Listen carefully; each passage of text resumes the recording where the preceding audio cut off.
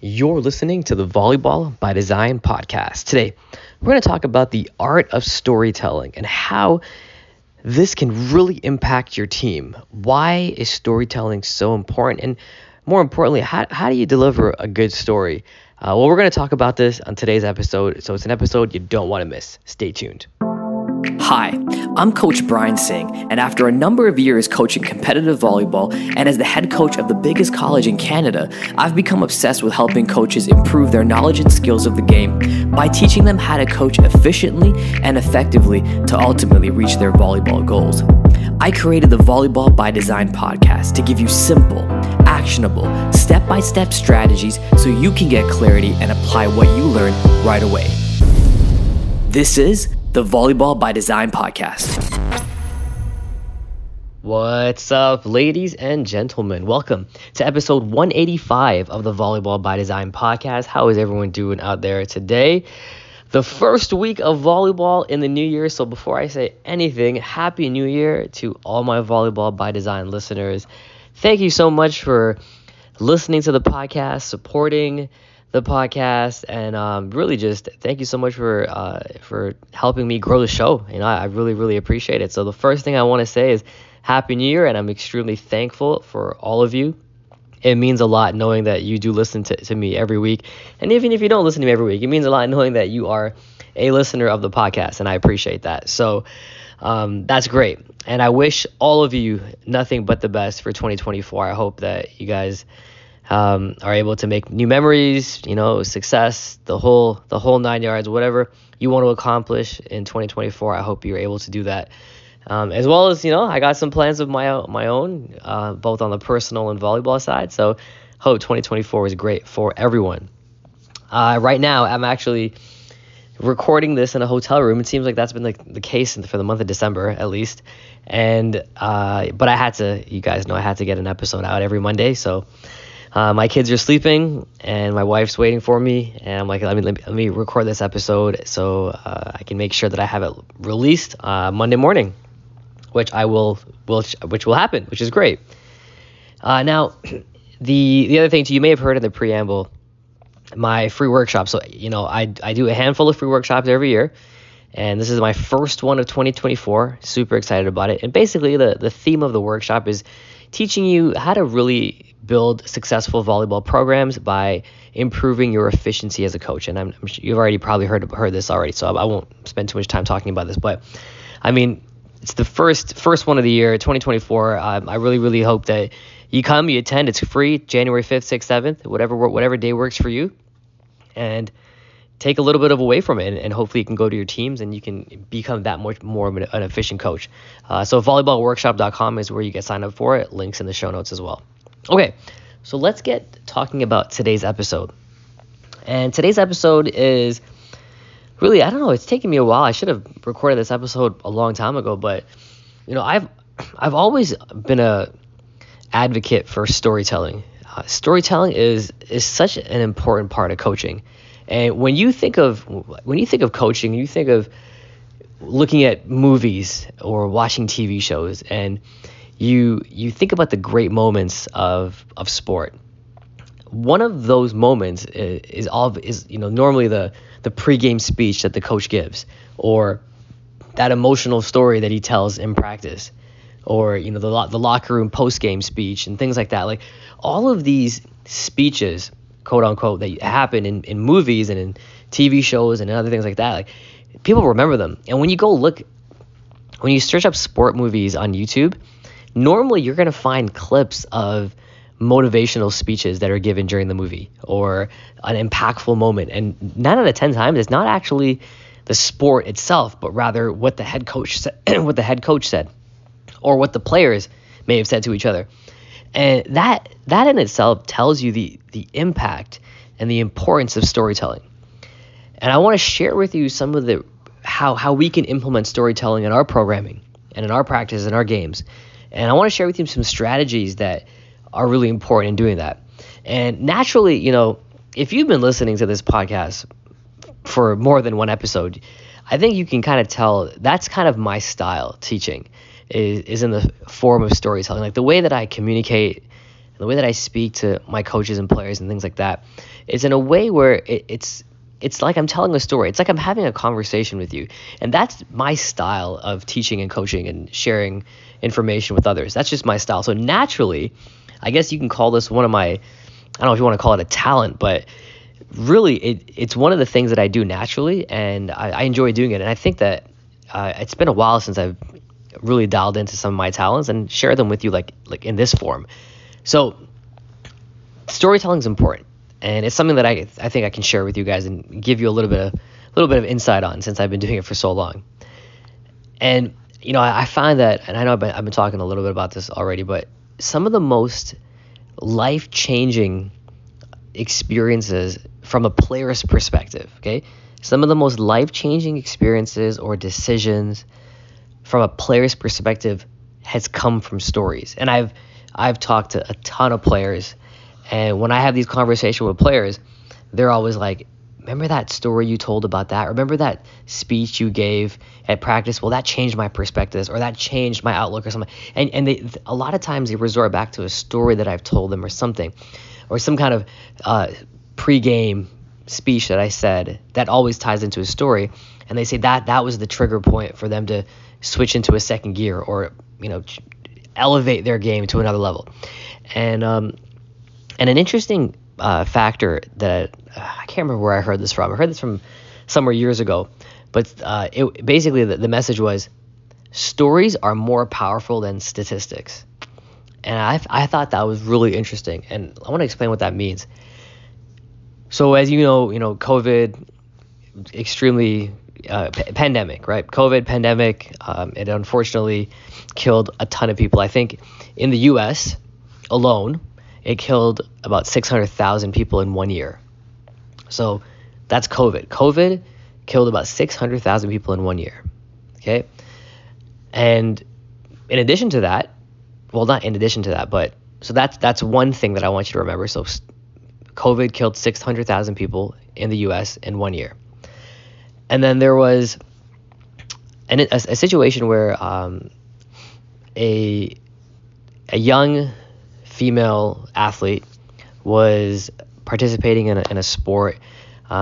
She trained a lot. It was her, I can't remember what sport it was, but basically she participated in the sport. She was training. It was her dream to play the sport for the rest of her life, maybe make a career out of it. She loved it. It was an outlet that she could use to get away from school, get away from personal problems, it was her safe place. And there was nothing more than she wanted to do was to train for the sport. And she was training. The pandemic hit, and everyone went into lockdowns and restrictions and things like that. She continued to train, and unfortunately, she contracted the virus, as many people did. And she fought the virus, and she went back and forth with the virus. And there was a point where she was training and she was struggling to breathe. As you know, the virus has an impact on your lungs. And she battled, and she passed away. And it was really sad because this girl could have done something special with her life, not just on the sports side, but just in general. She didn't get the opportunity to live her life to the full potential. And when I heard that story had much more impact on me than when someone told me that 600,000 people in the U.S. died of COVID in 1 year. And that narrative proves that stories are more powerful than statistics, because 600,000 people dying in the U.S. is devastating. It's really, really devastating. But that didn't hit me the same way that listening to this female athlete, the story of this female athlete not getting a chance to carry on her dream, that hit me way harder than this one. So just the mere fact of that story being more powerful than the 600,000 statistics is what I'm trying to deliver here. So now let's talk about some strategy. So I hope I proved my point that storytelling is powerful, and you absolutely have to do it in your programming. So one of the ways that I do it in my programming is every week. So on it's my Wednesday practices. This tends to be my Wednesday practices, but every week I will tell a story of some sort. Okay. And you can tell stories in multiple different ways. You can use words, right? You can actually like tell the story, which is how most people tell the story. You can show videos. A lot of times in training camp and in team meetings and stuff like that, I'll show a video of the same message I'm trying to get across, but obviously the video is going to tell a different story or a different way of delivering the same message, but in that story. There's audio, which is what you're listening to right now. So there's many different ways of telling the story, but you got to make sure that you figure out what works best for you. And obviously in practice, it's going to be your word of mouth and you telling the story based on everyone there and things like that. Okay. So here's some things that I want you to factor in when you're telling the story. So like I said, I tell a story once a week, every week every week for the duration of the season. So it works out to be about 32 to 36 stories in theory. You have to know your team. So really, really, really know your team. So you have to know your audience. Like, are you talking to 12U girls? Or are you talking to college men? The audience is going to be a big part of what type of story you tell and how you deliver that story as well. You also want to make sure that you connect that story to them, to make them care. Like the stories that are more impactful are the ones where the people that are listening to the story really connects with it, really ends up caring about what was described in the story and things like that.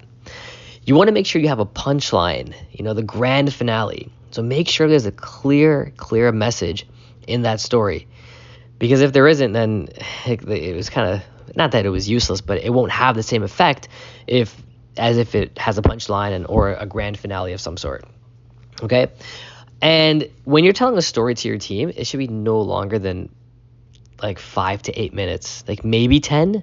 Like you can push it to 10 depending on the magnitude of the story and how it plays out, like if there's audience participation and things like that, but definitely no more than 10 minutes. You don't want to be talking for a really long time. Okay. So let's talk about some strategies. So those are some things you want to consider when it comes to your strategies. Number one thing you can always do is look up sports stories. That's like my place to start. And I always start with sports stories and stories about heroes and stories with sports, especially with people overcoming obstacles that are like the impossible. Like things like that is great. And you can find a ton of them. You can find a ton of sports stories. You can just Google sports stories and you will have a ton. And that's a place to start. One of my more popular stories I told is Jim Abbott. And if anyone knows what Jim Abbott is, he's an American professional baseball player. But what's actually, before I don't know, you know what? I would tell you the story like how I tell it to my players, but that's going to take too long. But basically, Jim Abbott is a fantastic baseball player. He played at Michigan.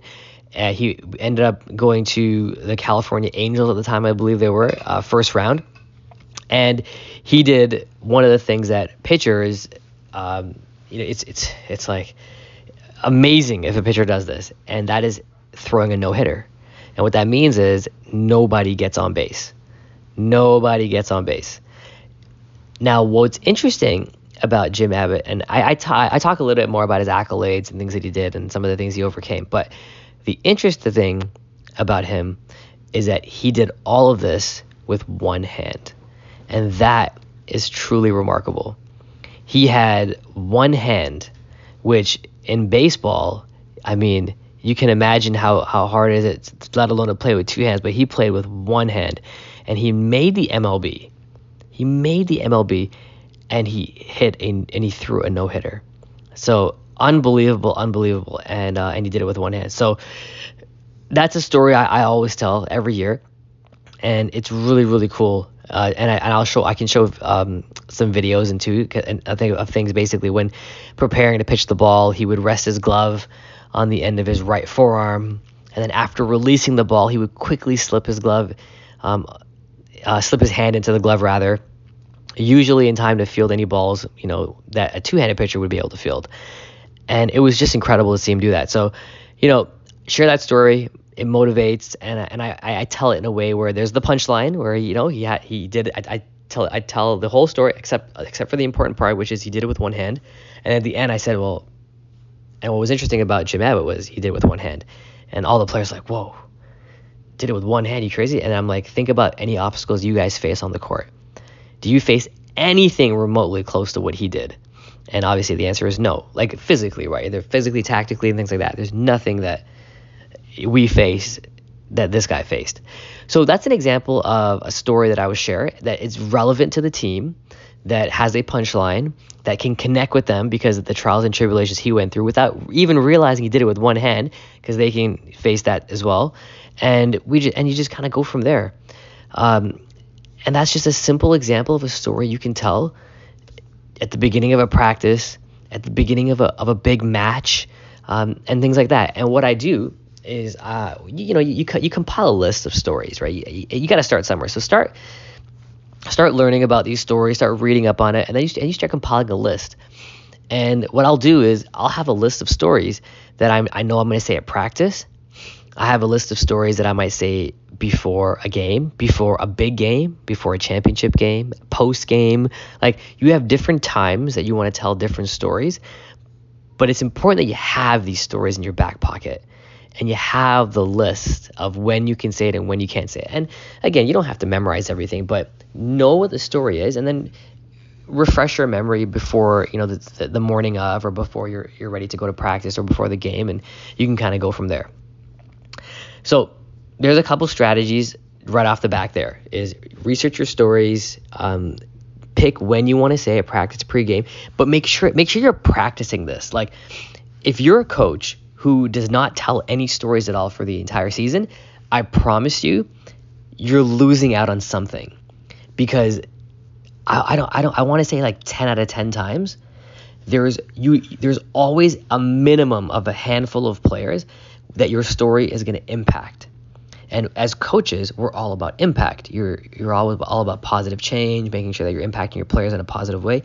And also, this helps motivate them. This helps shift their mindset into a different gear, shift their perseverance, all the adjectives you can think of to make that player great. This is what this can trigger inside of them. And by not telling stories, you're losing out on another strategy you can use to motivate your players. So I highly encourage all of you to start looking into storytelling, looking into how you can, like, what stories you can tell. And by the way, you don't have to research them. This could be stories stories about yourself, stories about players that you've coached. One of my most popular stories I tell my players up to now is based on a player that I coached. You've heard me say it on the podcast all the time. I had a player who was a walk-on, and he was a libero, and in his first year, he was so bad that we hid him in serve receive. We hid him. He was a great defender, but he was a really bad passer, and we hid him in serve receive and ran a 2-person passing rotation. And year 2, he was a league all-star. Not only did we not hide him, but he was a league all-star. And I talk about how he was able to overcome that. That's relevant to the audience. There's a punchline. It connects with them. It makes them care. It does all the things I talked about earlier. And it's an example of how now, if I have a libero on the team who's struggling, imagine how much that will help motivate that libero. Okay? Like, think about stuff like that. All right? Really, really important. Anytime you can bring in facts to your story, that's also a great thing. So if you can bring in, I just said stories are better than stats, but anytime you can bring in evidence, stats, that also enhances your storytelling. When they can relate to numbers, like I always say, metrics tell a story. Well, anytime you can provide metrics, that's also a great way of adding to your story to enhance it. And then I like to say a call to action at the end of your story as well. So meaning, after your story, what are your players going to do next? Like what is their next action that they're going to take after you've told that story? And there always should be a call to action after every story. So it could be something like, think about something that you're going to overcome, and what strategy can you use right now to overcome that. Like for the Jim Abbott story, think about whatever you're struggling with right now. It's probably not going to be as bad as he was. Now, what strategy can we use to overcome that? Think about how much he's had to overcome.